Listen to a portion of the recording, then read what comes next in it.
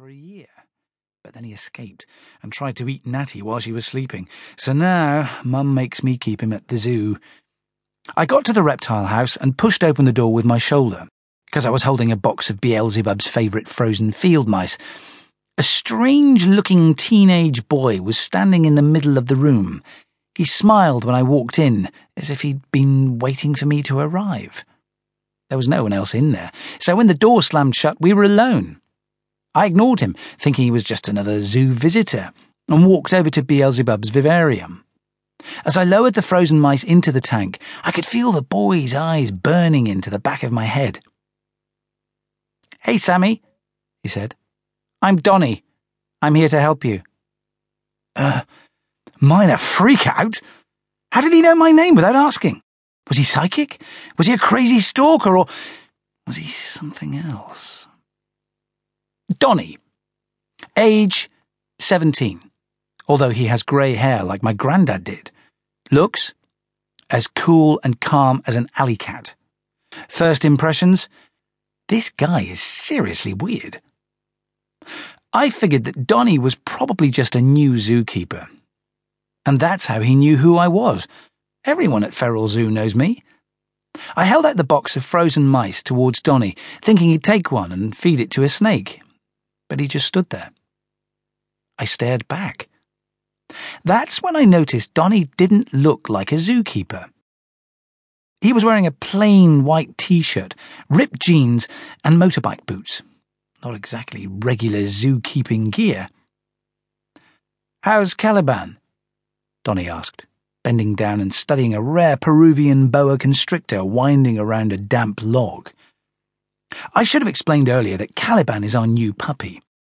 We've only had him 3 weeks. Caliban spends every day sitting in Dad's office. The man who sold him to Dad said he was a pure-breed husky. He was lying. I shrugged my shoulders at Donnie and ignored him while I fed Beelzebub a few more field mice. At the time, I was more interested in the way Beelzebub dislocated his jaw to swallow the mice. Such a cool trick. Wish I could do it with burgers. Then wondering how Donnie knew about Caliban. Now I'd wish I'd paid more attention. Maybe then I could have saved my family. Donnie walked over and tugged my arm. "Look, if you're ever in trouble," he whispered, "or if things get really weird, just let me know. I love weird. Weird is totally up my street." Excuse me? What? This guy was making no sense. Then Donnie stuffed something into my hand. "Remember," he said, looking me right in the eye, "I can help." Then he just walked off, like nothing had happened. I looked down at what Donnie had slipped into my hand. It was a card. This card. Donnie, cryptozoologist. No animal too weird. What's a cryptozoologist? The word was like it was from an alien language. I had no idea what it meant. So I did what I always do when I want to know something. I went to see Dad. "What's a cryptozoologist?" I asked as we sat down for a snack in the zoo cafe.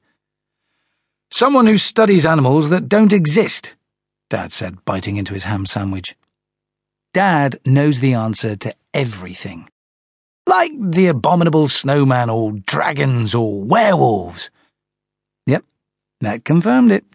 Donnie was a weirdo of the highest degree. But why was he interested in me? Anyway, the rest of the afternoon was pretty normal. Dad had a meeting with a panda breeder who was visiting from China. Grace trained a chimp to wave. Natty and Mum took turns to throw steaks into the tiger den.